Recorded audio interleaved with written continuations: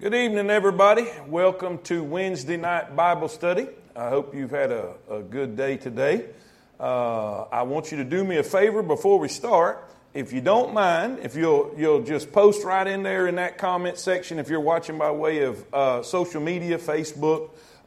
If you'll just type who you are and where you are watching from, that'll encourage me. I'm in this building all alone except for our media people, and that'll just let me know you guys are out there and tuning in and being a part of the service tonight. So if you don't care, post who you are and where you're watching from, and if you really don't care, please hit that share button. Please hit that share button.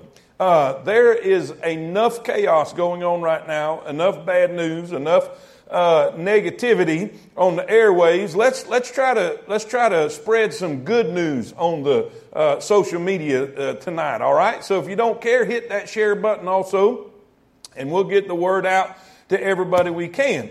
We're going to start a new book of the Bible tonight on the book of Colossians. The book of Colossians. This is another one of Paul's prison letters, and we'll get to that in just a minute. We're going to try to cover mostly tonight just the intro to the book, give a good understanding, an overall big picture view of what's going on, and then we'll start verse by verse through it next week. Okay, but before I do, I can't not say something about what's going on in our nation's capital, what's going on in our country right now.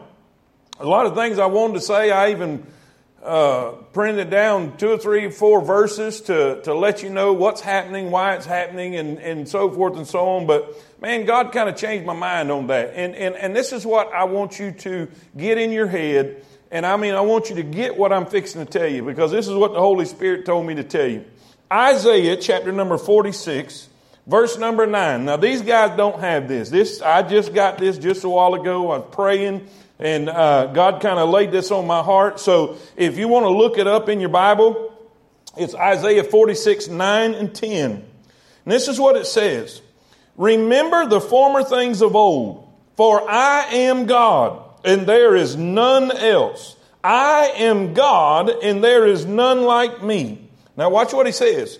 Declaring the end from the beginning, and from ancient times the things that are not yet done, saying, my counsel shall stand, and I will do all my pleasure. In other words, he's saying, I am God, I am in charge, I am in control, I declare the end from the beginning, and everything is going to happen just like I say it's going to happen, just how I want it to happen, at just the right time that I want it to happen. God is in control. Now listen, God is sovereign. God's got a plan. God is working everything out. He's never late. He's never early. He's always on time. So, regardless of what you're seeing on social media, regardless of what you're seeing on the news, regardless of what chaos or prophetic event is taking place, just know this. Everything is right on time. God is still in control. God is still on the throne, and He knows what He's doing. So let's let that be in His hands. Let's rest and have faith in the fact that He is our Father, and He has got us on His mind, and He will do what He wants to do when He wants to do it. So, and let's just get back to Bible study tonight, okay? Let's forget about all that stuff. Let's let God handle that. And now let's just study the Word and spend some time in the Word of God. And I promise you, just immerse yourself in God's Word, and He will help you and give you peace right now, okay? So we're going to jump in the book of Colossians tonight. We're going to look at the first 7 verses of chapter number 1, and then we're going to do an intro to this book, all right? So let's just do that and ask God to help us tonight, all right? Colossians chapter number 1, and in verse number 1, all right? It says, Paul, an apostle of Jesus Christ by the will of God, and Timotheus our brother, to the saints and faithful brethren in Christ which are at Colossae. Grace be unto you and peace from God our Father and the Lord Jesus Christ. We give thanks to God and the Father of our Lord Jesus Christ, praying always for you, since we heard of your faith in Christ Jesus and of the love which ye have to all the saints, for the hope which is laid up for you in heaven, whereof ye heard before in the word of the truth of the gospel, which is come unto you as it is in all the world, and bringeth forth fruit as it doth also in you, since the day that ye heard it and knew the grace of God in truth. Now he's going to tell them how they heard the gospel and where they got the gospel from. As ye also learned of Epaphras, our dear fellow servant, who is for you a faithful minister of Christ. A faithful minister of Christ. All right, let's pray and let's ask God to help us and calm us, comfort us, and give us what we need tonight. All right, let's pray. Dear Heavenly Father, I'm so grateful and thrilled to death to be able to share some truths about Jesus being enough. Jesus being the preeminent one, the first place, the priority in our life. God, I pray that you'll touch everybody that's out there. Oh, there's a lot of confusion, a lot of chaos, a lot of fear. And Lord, I pray right now that you will touch your children. Let them know, Lord, touch them right now. Give them a supernatural peace. Let them know that you have a purpose for our life, that you are in charge and you are in control. And God, I praise you and I thank you. I pray that you'll move in this introduction. Lord, I know it's just an introduction to the book, but there are so many things that we can learn and take from this and help us, Lord. I pray that your perfect will be done. And God will thank you for it. In Jesus' name we pray. Amen. Amen. And if you're watching tonight, just say amen right where you are, okay? Now let's look. Here's what I want to do. I want to take and read the key verses, which I believe is the key verses to this particular book.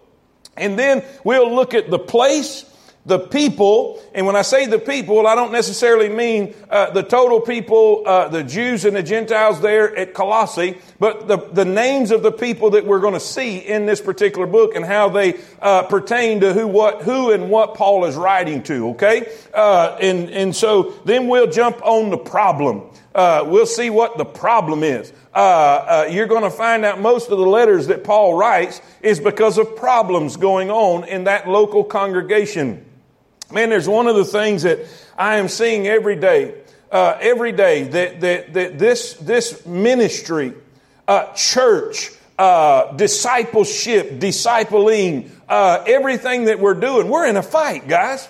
We're in a battle. Paul told Timothy to endure hardness as a good soldier. And even though God is good, and even though people will be won to Christ, and God will be instrumental in planting churches and bringing people to himself, there's always going to be a battle. There's always going to be a fight. It's not going to be easy. The devil's not going to roll over and play dead. He's not going to go down without a fight, and he's going to fight his tooth and nail till we get to glory. And part of this letter is Paul fighting false doctrine. Paul fighting problems that are coming in to that area of Colossae and to the local church there. And so we're going to see what the problems are. In most of the introduction, you're going to get a clear view of all of the heresy, all of the false doctrine, everything that is a problem. And then we're going to go into the book and see how Paul deals with it and what Paul has to say about it to fight against the false doctrine that's there, okay? Now, number one, I want you to look at the place. Where are we talking about? Where is he sending this letter? Where is this local church that Paul is dealing with? Colossae was one of 3 cities located about 100 miles inland from Ephesus. The other 2 cities were Laodicea and Hierapolis. This area was a meeting point of east and west because of an important trade route passed through there. At one time, all 3 cities were growing and prosperous, but gradually Colossae kind of slipped into a second-rate position. It became what we would call a small town. All kinds of philosophies mingled in this cosmopolitan area, and religious hucksters abounded. There was a large Jewish colony in Colossae, and there was also a constant influx of new ideas and doctrines and teachings from the East, and it was a fertile ground for religious speculations and false teachings. I want to put up a map. If they've got the map up there for me, if y'all don't mind, put that map up where they can see it. And I hope y'all are looking at it at home. But if you'll notice Colossae there in the map, you'll see Ephesus way over there to the left on the coast. Now, Paul spent 3 years there at Ephesus in ministry and church building, discipling, sending out. And Colossae was a fruit from his ministry in Ephesus. Now, Paul never got there. Paul never went to Colossae. Paul, he won 2 specific people that we're going to talk about here in just a minute that was from Colossae. And so we see Paul's ministry in Ephesus produced people and led people to Christ that went to Colossae and started a congregation there, started a church there. And so Paul is there in Ephesus, and because of his ministry there, it reached out all the way to Colossae, Laodicea, and Hierapolis, okay? Now, so that's the place. We know where that's at. It's in modern day Turkey. Now, if you want to look at a globe or a map now, it's in modern day Turkey. And so that is the place. We're at Colossae. This is where this local congregation is located. All right. Then number two, I want you to see the people. I want you to see the people. The first one we're going to talk about is Epaphras. We see that in verse number 7. He said, as ye also learned of Epaphras, our dear fellow servant, who is for you a faithful minister of Christ. Now, Epaphras, if you're writing these down, you can go and print off the outline if you want to and save you a lot of writing. But Epaphras was one of the key founders of the church in Colossae. All right. He was a convert of the Apostle Paul in Ephesus. Somewhere along the line, he came into contact with the Apostle Paul. The Apostle Paul won him to Christ, and because of the ministry there at Ephesus, he was won to Christ, and he goes back home and founded a church in Colossae. All right. Then also we see he shared the gospel with those in Colossae.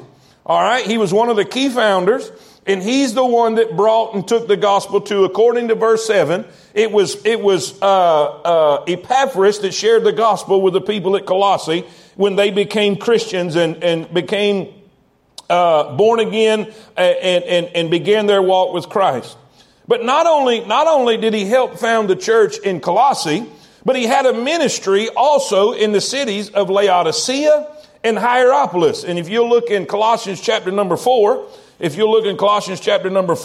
verse number 12, it says this, Epaphras, who is one of you, a servant of Christ, saluteth you, also laboring fervently for you in prayers, that ye may stand perfect and complete in all the will of God. For I bear him record that he hath a great zeal for you, and them that are in Laodicea, and them who are in Hierapolis. So, not only was he instrumental in helping found a congregation there in Colossae, but he was also instrumental in winning people to Christ and planting a church in Laodicea and Hierapolis. So this man was a soul winner, big time soul winner. He was a fellow servant with the Apostle Paul. All right. Then let's look at the next person. We see Philemon. Philemon was also from Colossae, all right? He was converted by the Apostle Paul, most likely in Ephesus. He helped found the church in Colossae, and also the church met in his house. Now, I'm going to flip over to the book of Philemon. In Philemon, verse number 2, Paul is writing a letter, and we'll get to this letter later on, but Paul is writing this letter to Philemon, this particular gentleman that we're talking about. Paul, a prisoner of Jesus Christ, and Timothy, our brother, unto Philemon, our dearly beloved and fellow laborer, to our beloved Apphia and Archippus, our fellow soldier, and to the church in thy house. Now, most commentaries that I read believe that was the wife and son of Philemon. All right. So we see the church is meeting in Philemon's house. All right. Now, so we have Epaphras, Philemon, and Archippus. And I hope I'm saying that right. I tried to pronounce that all day, but forgive me if I'm not pronouncing it right.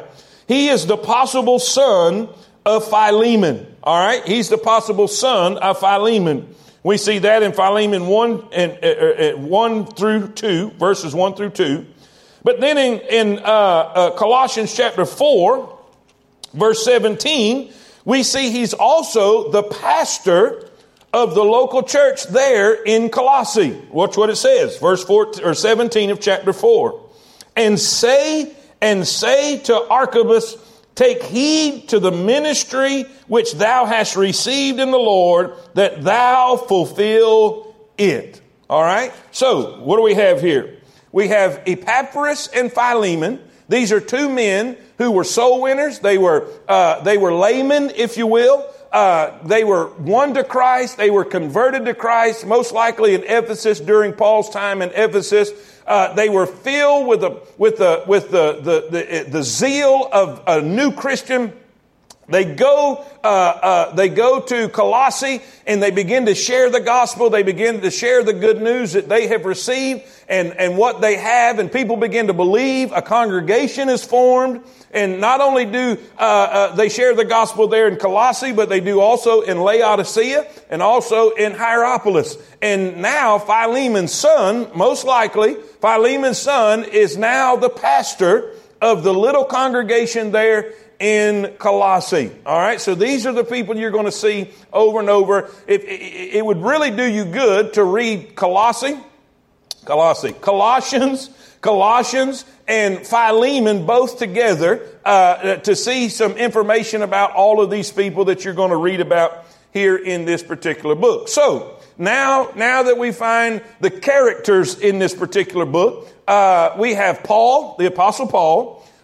We have Epaphras, Philemon, and Archippus. All right. So the two main characters we're going to see is the Apostle Paul and Epaphras, because what has taken place is Epaphras is there. He's ministering, he's serving, he's helping with the founding of the church there in Colossae, and he sees a problem. He sees some false teaching coming in and creeping in. Now, here's what happens. He leaves Colossae and he goes to Paul in Rome. Paul is in prison. He can't go anywhere. So he's got to get some advice. He's got to get some help to know how to deal with this false teaching and this false doctrine. So he goes to Paul and he asks for help. Paul writes this letter that we're reading tonight. He writes this letter to combat and to help them deal with the errors of the false teaching that is creeping in and trying to sway the new believers there at Colossae. All right. So this letter is being sent because Epaphras has come and said, hey, I need some help. How do I deal with these things? How do I deal with these false teachings? And we're going to talk about them here in just a second. Give me something to help me. So Paul writes this letter and he sends it back to be read, not only to be read in Colossae, but he tells them he wants them to read it in Laodicea and Hierapolis too. So he knows that those areas will have to deal with the same false teaching that is going to be dealt with in Colossae. All right. Now, here's going to be the main body of the lesson tonight. Okay. Now we're going to deal with the problem. We talked about the place. We talked about the people. And now let's talk about the problem. Why do we even need this letter? What is the point? What is the purpose of this letter? Why is this so important? And when we deal with the problem, sometimes it kind of helps you go back and look at the place. Because if you will see the place, it's a crossroads. It's a crossroads. It's a place where it is a cosmopolitan area. It's very diverse. You've got Gentile people. You've got Jewish people. You've got people coming and going from the East. And there's so much Eastern mysticism and then Greek philosophy and all of these things mixed up together. And it always happens somewhere along the line. We always feel like we have to add something to God's word. It's like God's word is not enough, that Christ is not enough. We need to help him. We need to help God or help ourselves to get closer to God, and we need to add stuff. I mean, it's been this way all the way back to the Garden of Eden. And when Eve said, God said we can't eat it and we can't even touch it. Well, God never said that. For some reason, man feels like that they need to assist in this righteousness issue. Well, what was taking place is there was a mixture of teachings and beliefs. You have a little bit of Greek philosophy. You have a little bit of Jewish legalism, Judaism, and ceremonialism, and a little bit of Christianity, and you just put it in a pot and mix it all up, and this was the heresy that he was dealing with. There was a little bit of this and a little bit of that, a little bit of this culture, a little bit of that belief, and it was a mess. It was a mess. Anytime you take away or you add to God's word, you're going to have a mess. It doesn't matter if it's your preference. It doesn't matter if it's your opinion. It doesn't matter if it's your feelings. It does not matter. Everything rests on God's word. His word, nothing more, nothing less. And we're going to find out that the whole letter is Paul convincing these people that Jesus is enough. You don't need Jesus in philosophy. You don't need Jesus in ceremonies. You don't need Jesus in Jewish tradition. You don't need Jesus in legalism. Listen, Jesus is enough. And I'm going to tell you this right now. In the problems we have in America, the problems you're seeing on TV right now in our country, Jesus is the answer to all of it.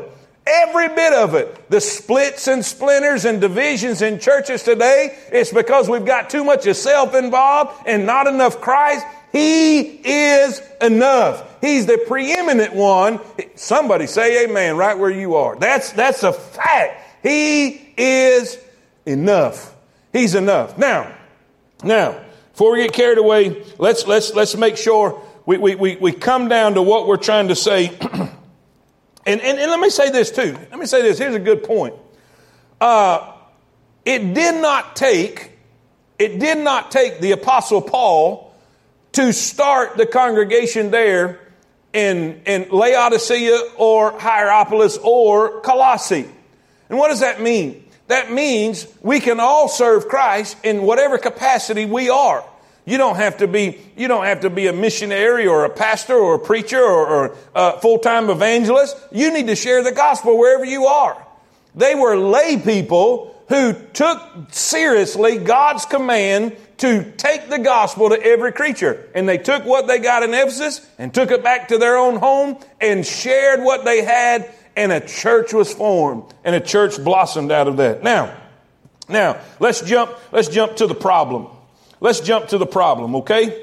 There may be a little more reading in this part, but that's okay. That's okay. Now, here's we're gonna look at a couple things, okay? Two major problems, and then in the second major problem, we're going to go into detail about it, okay? Now, the first problem, we saw the place, we saw the people, now we got the problem. What problem were they dealing with? Well, first, we have surrounding hindrances. In other words, it was the culture around them. It was the wickedness around them. It was the paganism around them. You got to understand, it was primarily Gentile people, and they were coming from a Gentile background and Gentile paganism. The pagan culture in which the Colossian church existed worshiped many gods. Isis, Serapis, Helios, Demeter, Artemis were among those worshipped in Colossae during Roman times. Many of the Colossian believers, no doubt, found the pull of the old way of life strong. Now let me read that again. Many of the people in Colossae found that the pull of the old way of life very strong. The first danger facing the church was a relapse into paganism. You see, they had really three enemies. They had the world, which is the culture around them, their own weak flesh, and then Satan, which instigated all the false teaching. Now, that's the same thing we have to deal with. We have to deal with a world that is full of vulgarity. We have to deal with a culture that's wicked, that's anti-God, anti-Christ, anti-righteousness. You can't even go into a store and buy a candy bar without magazines with filth right on the front cover, right there in front of you. It's everywhere. We're surrounded by it. The Bible says because iniquity abounds, the love of many waxes cold. And everywhere you go, you're on the defense. Everywhere you go as a Christian, you got to protect yourself, and you got to be weary and wary and understand and be sober and be vigilant, be careful, because we have a world that's trying to conform us to their image. We have a world that's trying to convince us that they are right. Listen, don't be conformed to this world, but be ye transformed by the renewing of your mind. Now, listen, we have to fight the culture. We have to fight our flesh. We have to fight our flesh. And I'm not saying my fingers and my toes. I'm talking about the old nature that we have. You see, when you got saved, your old nature didn't get saved. It's not converted. It's still sorry and low down and rotten. Paul said, that which I want to do and I don't do, and that which I don't want to do, I end up doing. Oh, wretched man that I am. Who would deliver me from this body of death? He's saying that flesh, we got to fight it. We got to struggle with it. One of your greatest enemies is what's looking at you in the mirror. And you have to fight it every day. And then we have Satan on top of all of that. Be sober, be vigilant, because your adversary, the devil, is as a roaring lion who roameth about seeking whom he may devour. So everybody's going to have a struggle. If you're watching right now and you're a new Christian, you're a baby Christian, you're going to have a pull from the way you used to be and a pull from your old life.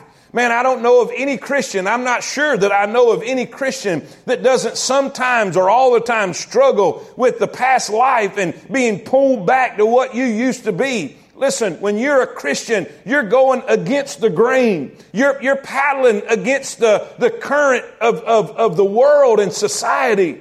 And these believers in Colossae, they were struggling with this, and they were being tempted to go back in the lifestyle that they had walked away from. And we all have that. We all have that. We all have to fight.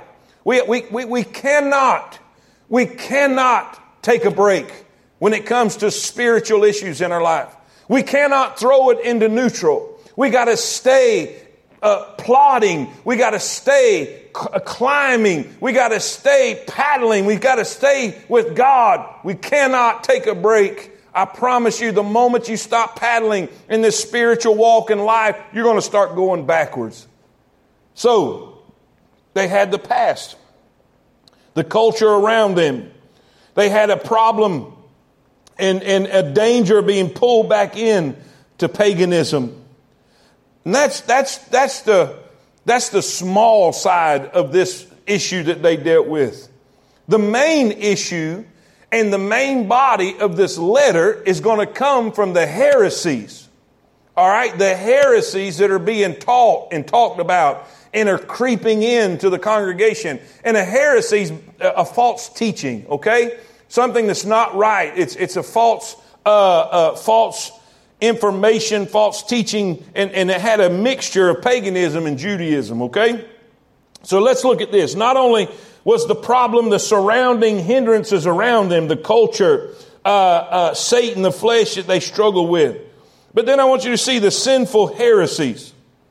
The sinful heresies. And we said this, it was a mixture. They were at a crossroads. They were culturally diverse, and they just brought in a little bit of this and a little bit of that, a little bit of this belief, a little bit of Judaism, a little bit of Christianity, a little bit of Greek philosophy and Eastern mysticism, and here we're going to come up with something great in their minds. It was a mess. It was wicked. Now, there's two basic elements to the heresy that Paul has to deal with. There is the element of paganism, and we'll talk about that in detail. But then there's an element of Judaism, all right? And we have heard this word. We have heard this word several times going through the book of Acts. It seemed like everywhere Paul went, you had Judaizers coming behind him, which was people that tried to mix Jewish traditions and customs with Christianity. and telling them, you have to have faith in Christ, but you have to obey Moses too. And so anyway, you've heard this before. Well, this is a mixture of all of it together, okay? First, let's look at the elements of paganism.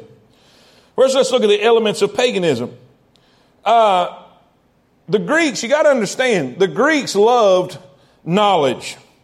They prided themselves on the sophistication of their philosophical systems.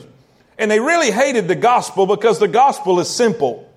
They hated Jesus. They hated the gospel. It couldn't be that easy. Being right with God couldn't be that simple. It couldn't be that easy. The simplicity of the gospel.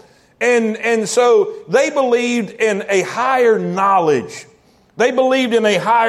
So the element of paganism that they were trying to bring in was a requirement of deeper knowledge for salvation. They believed that you had to have a deeper knowledge. To them, Jesus Christ alone was not adequate. Salvation involved Christ plus knowledge. And this is where they was getting that from. They claimed visions that they had supposedly seen as the basis for their support or their superior knowledge. They believed those alleged visions gave them deeper insights than other people into the divine mysteries. In other words, you got to believe in Jesus, but then believe in what we're telling you, because we're smarter than you and we have a deeper understanding. We are closer to God, and you have to come to a place of a deeper knowledge in order to be saved, which is garbage. It's hogwash. Now, so it's Jesus plus knowledge is what they're trying to say. Now, not only that, but they believed that God was good, but matter was evil. Okay, all matter was evil. If you can touch it, if you can see it, it's evil. Only God is good. Everything else is evil. Now, this is where that becomes a problem. God was good, but matter was evil. Because the good God could not have created evil matter. They postulated that a descending series of emanations from the divine being, or creations, angels, demons, a series of emanations from the divine being. It was one of the lesser emanations far removed from God that created matter. In other words, it wasn't God that created everything. It was one of his creations that created everything. It was one of his angels or one of his emanations, something that came from God. But way down the line, they created matter and it was evil. Now, with this, Jesus was simply one of the higher emanations. He was one of the good emanations or angels, in contrast to the bad emanations or demons. Those demons formed a barrier between man and God, and only through superior knowledge coupled with help from the good emanations could one break through. And so thus the angels were objects of worship because their help was essential for salvation. Now think about how crazy this is. Here they believed that God was good and everything that you see and can touch was evil. Okay, all matter is evil. Somewhere down the line, something that God created, an angel or emanation, a demon that God had created all matter. Okay, and so Jesus was simply just one of those emanations. He wasn't God. He was just something that was made by God, but he was higher on the scale. He was good, and everything. The demons were evil. And so now think about this, they're putting Jesus on the same level as an angel. And they believed that there was a wall between God and man, a barrier, and just a simple person couldn't get through that barrier to God without the help of angels and that superior knowledge. So you have to have what they say you have to have in order to get to God, and you got to have the help of angels and know how to get the angels to help you in order to get saved. And you had to have the help of angels and that superior knowledge, and it was required for salvation. All right? So we have not only a requirement of deeper knowledge, but God was good, matter was evil. Jesus was only on the level of an angel. Their teaching their teaching denied the humanity of Christ. The teaching denied the humanity. Now, most of the time, when you see false teaching, they're denying the deity of Christ. Most everybody that lived in a historical context, they all believed in his humanity. They believed he was a man, but that's all they believed he was. But they were teaching that Jesus wasn't a man. They denied his humanity. Now, why would they do that? Because since matter, watch this, since matter was viewed as evil, it was inconceivable that a good emanation could take up a human body. So there's no way, because all matter is evil, there's no way Jesus in a human flesh, in a human body, there's no way he could be God. There's no way that he could be who he said he is, because that's evil. And there's no way God would be evil. So they denied his humanity. All right. Not only did their teaching deny the humanity of Christ, they also denied the deity of Christ. They said he wasn't man and he wasn't God. The Colossian teaching denied the deity of Christ because since God, being good, was the very antithesis of evil matter, God could never become man. God can never become man. So he's neither God, he's neither man. There's no way. So they're completely taken away from the doctrine of Christ and who Christ really is. Okay? That's the elements of paganism that was involved in this teaching. Okay? That's the elements of paganism. But then I want you to see they mixed in some Judaism into their teaching. They mixed in some Judaism into their teaching. They taught that circumcision was necessary for salvation. And we'll see that many times throughout the book of Acts. You'll see that in other letters that Paul had to deal with and write, where they tried to say you had to trust in Christ and also obey Moses. You not only had to believe in Christ, but you had to become Jewish. And so you had to be circumcised. You couldn't be saved without being circumcised. This was a ceremony of the Jews. Okay? So they had that mixed in to the teaching.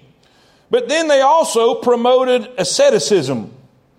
Now, what is asceticism? It's a rigid self-denial and harsh treatment of the body. Rigid self-denial. They denied themselves certain foods and certain comforts, certain pleasures. Was very legalistic, very rigid, and very demanding, oftentimes harmful to the body. When we were in Israel, and we went to where the Dead Sea Scrolls were found, we got to see an area where the Essenes lived, which is another sect of the Jews, and they practiced this.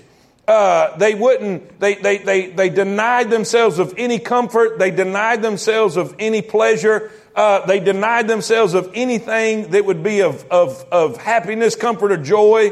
And they believed all of that is bad. All of that is bad. We only read the scriptures. We only prepare our meal. It was just a very rigid, legalistic, behavioral type belief and concept in God. And so they had this also mixed in. I mean, can you imagine all of this in this one set of false teaching? But then they taught an emphasis on Jewish dietary laws and observing holy days. They taught an emphasis on Jewish dietary laws and observing holy days. So we have pagan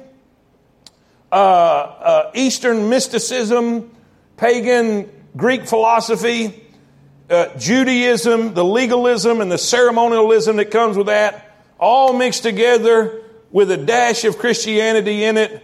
And here's what it is. This is what Paul is dealing with. Okay, now you're kind of getting an understanding of the false teaching that was going on and why we find Epaphras felt like he had to go and get help from the Apostle Paul to know how to deal with this. And so this is what I want you to see. Basically, what it all boils down to, when it's all said and done, what it all boils down to is this.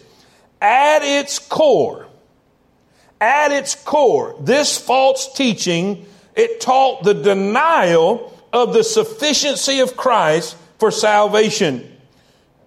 Now listen to that closely. At its core, it was basically the denial of the sufficiency of Christ for salvation. The sufficiency of Christ becomes the theme of Colossians. Now I want to go back, with that being said, I want to go back to the key verses.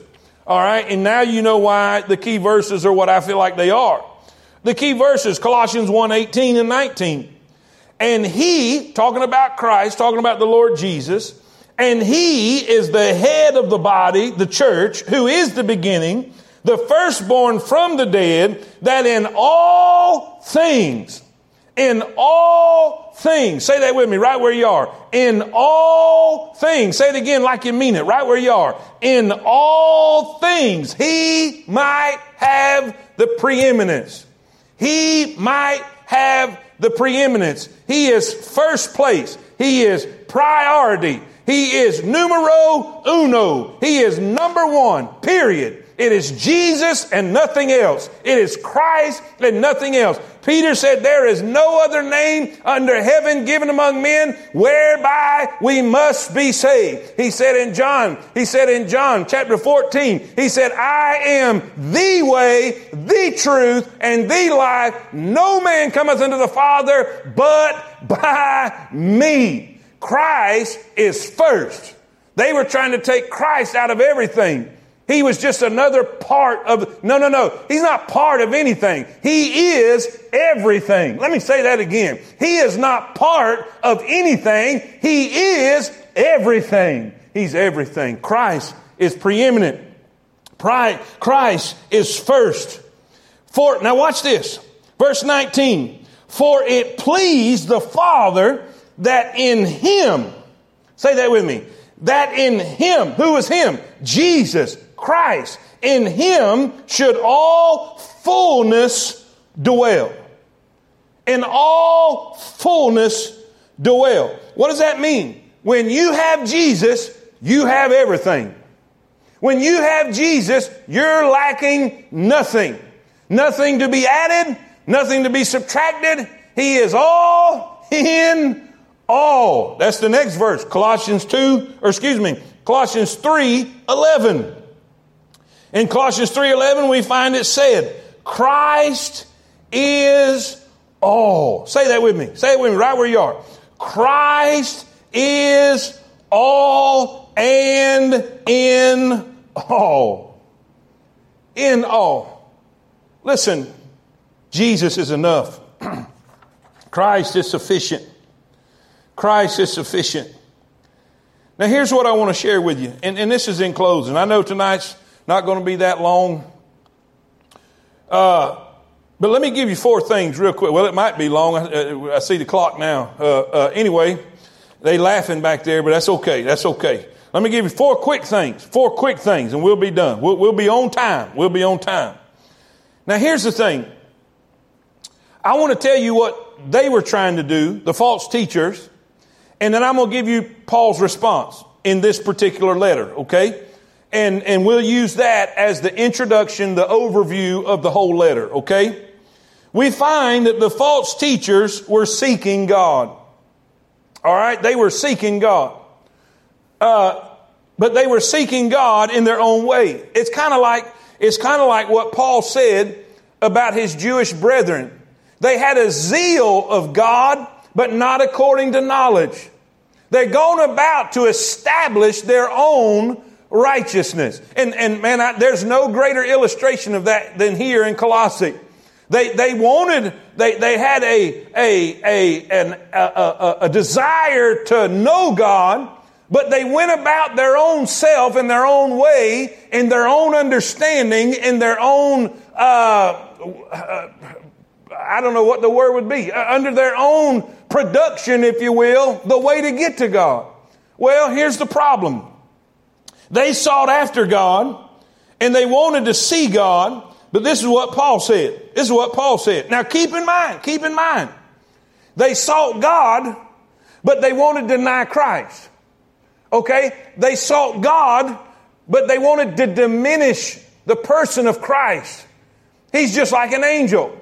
He's good, but he's no better than an angel. He's just an emanation from God. Now they were seeking God, but they wanted to diminish Christ. But watch what Paul says. Paul says in Colossians 1:21, for in him, Christ, for in him dwelleth all, look at this, all the fullness of the Godhead bodily. You hear that? In him.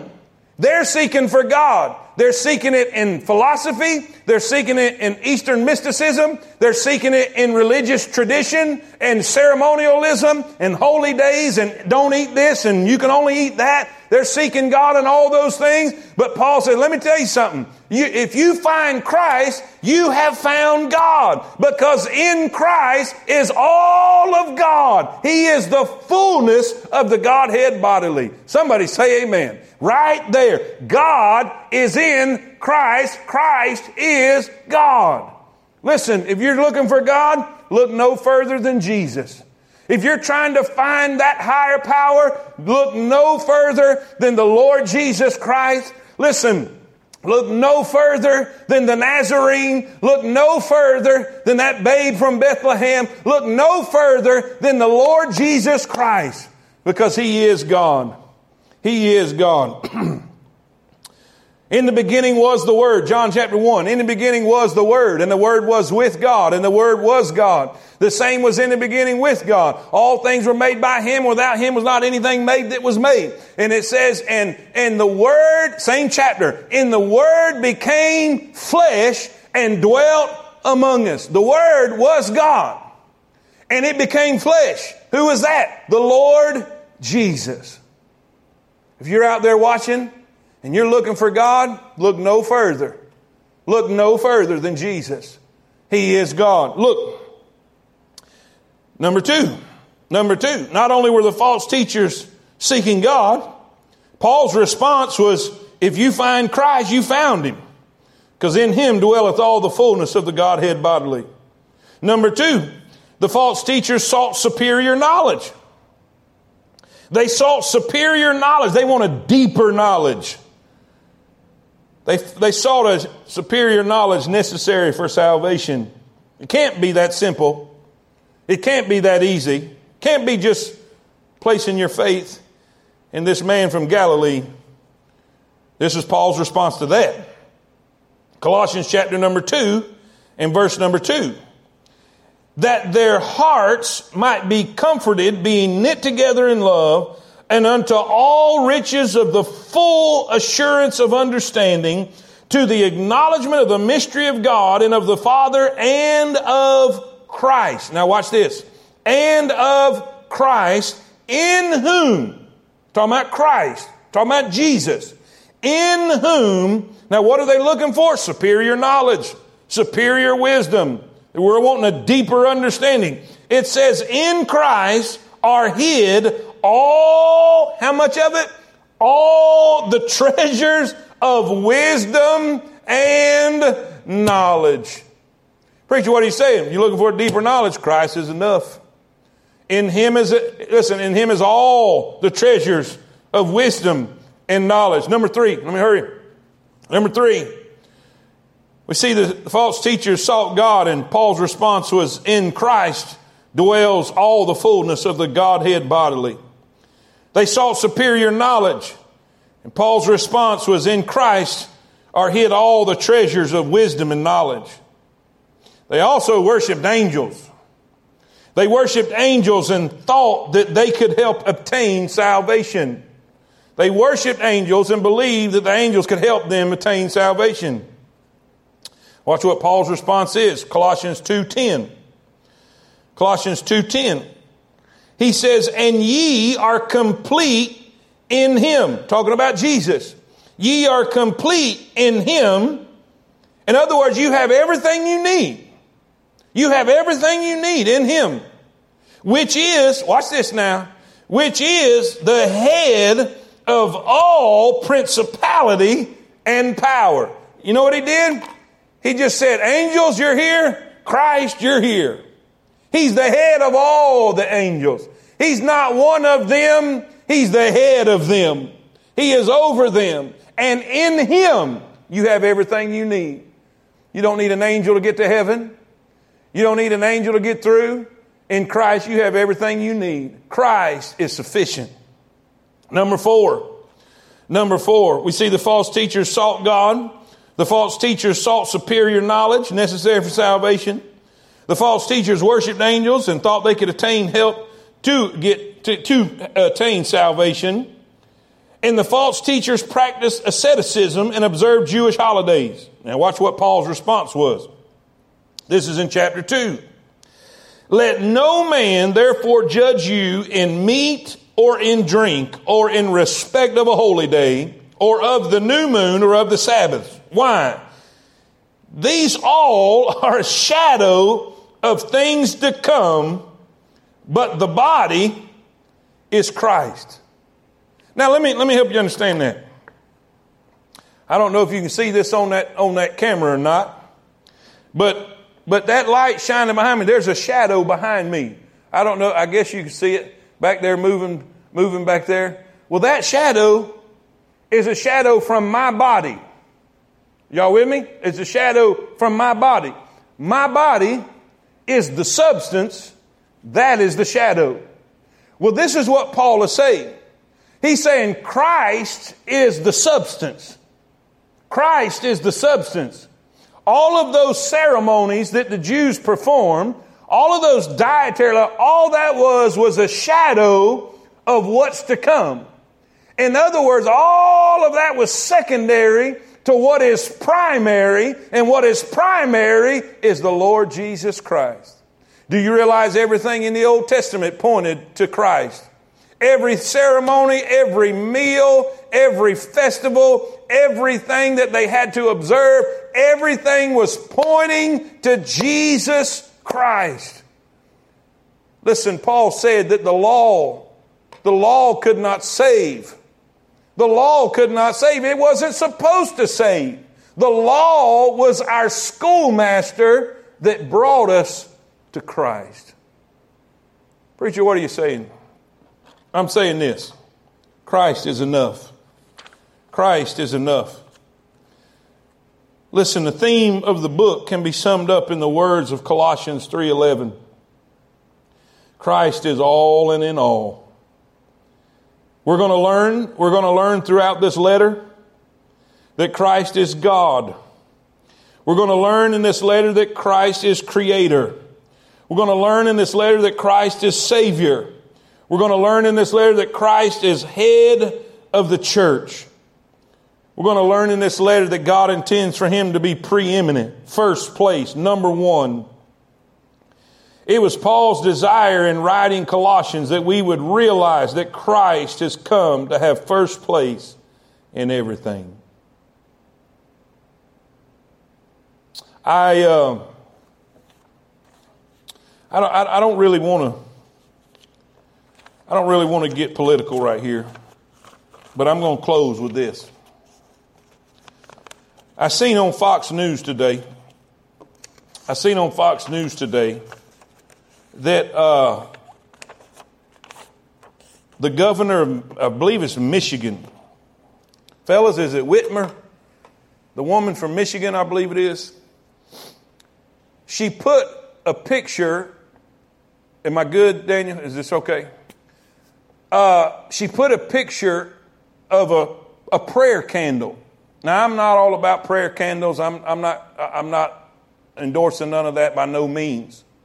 It was the principle of the thing and what it was supposed to insinuate. On that prayer candle was a picture of Stacey Abrams, the person from Georgia that was involved in the Democrat political machine, but basically it was implying on that prayer candle that she was the Savior. She was the rescuer. She was the deliverer. Now, here's what I want to say. There is no such thing as a politician being a savior or a deliverer. And let me say this for everybody on the other side of it. If you've got a candle with Trump's picture on it, that's just as evil, just as wicked, and just as foolish, and just as senseless. There is no such thing as any politician being a savior, being a deliverer. Trump is not going to fix what's wrong with this country. Biden is not going to fix what's wrong with this country. None of the Democrats, none of the Republicans, nobody in Washington is going to fix what's wrong with this country. The only thing that's going to fix what's wrong with this country is the preeminent one, is the one and only Lord Jesus Christ. He is the answer for whatever problem that you're facing. And so, listen, make sure your commitment, your dedication is to Christ and Christ alone. I want you to know He's enough. Don't worry. He knows what He's doing. Put your faith in Him. Put your trust in Him. No matter what happens in this world, no matter what happens in our culture, no matter what happens in our society, don't walk away from your faith and confidence in the Lord Jesus Christ, that He knows what He's doing. He has you on His mind. He will take care of you, and He will lead you the right way. Christ is enough. It's not Christ plus anything. It's not Christ minus anything. It's only Christ. Next week, we're going to jump into chapter number 1. And before he goes into dealing with the garbage that they're trying to push there in Colossae, he wants to just set the stage and tell you how great Christ is and how wonderful and how preeminent Jesus is in chapter number 1. It's going to be a very exciting chapter. So listen, tune in next week. We'll be in Colossians chapter number 1. I encourage you, read the whole book. It's only 4 chapters. It won't take you long. It'll take just a little bit of time out of your schedule. Read the whole book. Get an overview of the book, and then we'll start jumping in those verses next week in chapter number 1. Man, I hope you have a great night. Please, pray before you go to bed. Place your confidence in Christ. Say, Lord, you've got all this. I'm not even going to worry about this because the Bible says I'm supposed to cast all my cares on you because you care for me. I'm going to let you hold it, and I'm going to bed. Hope you have a great night. He is in charge. He's on the throne. We'll see y'all Sunday morning. Take care. I love all you guys. See you Sunday.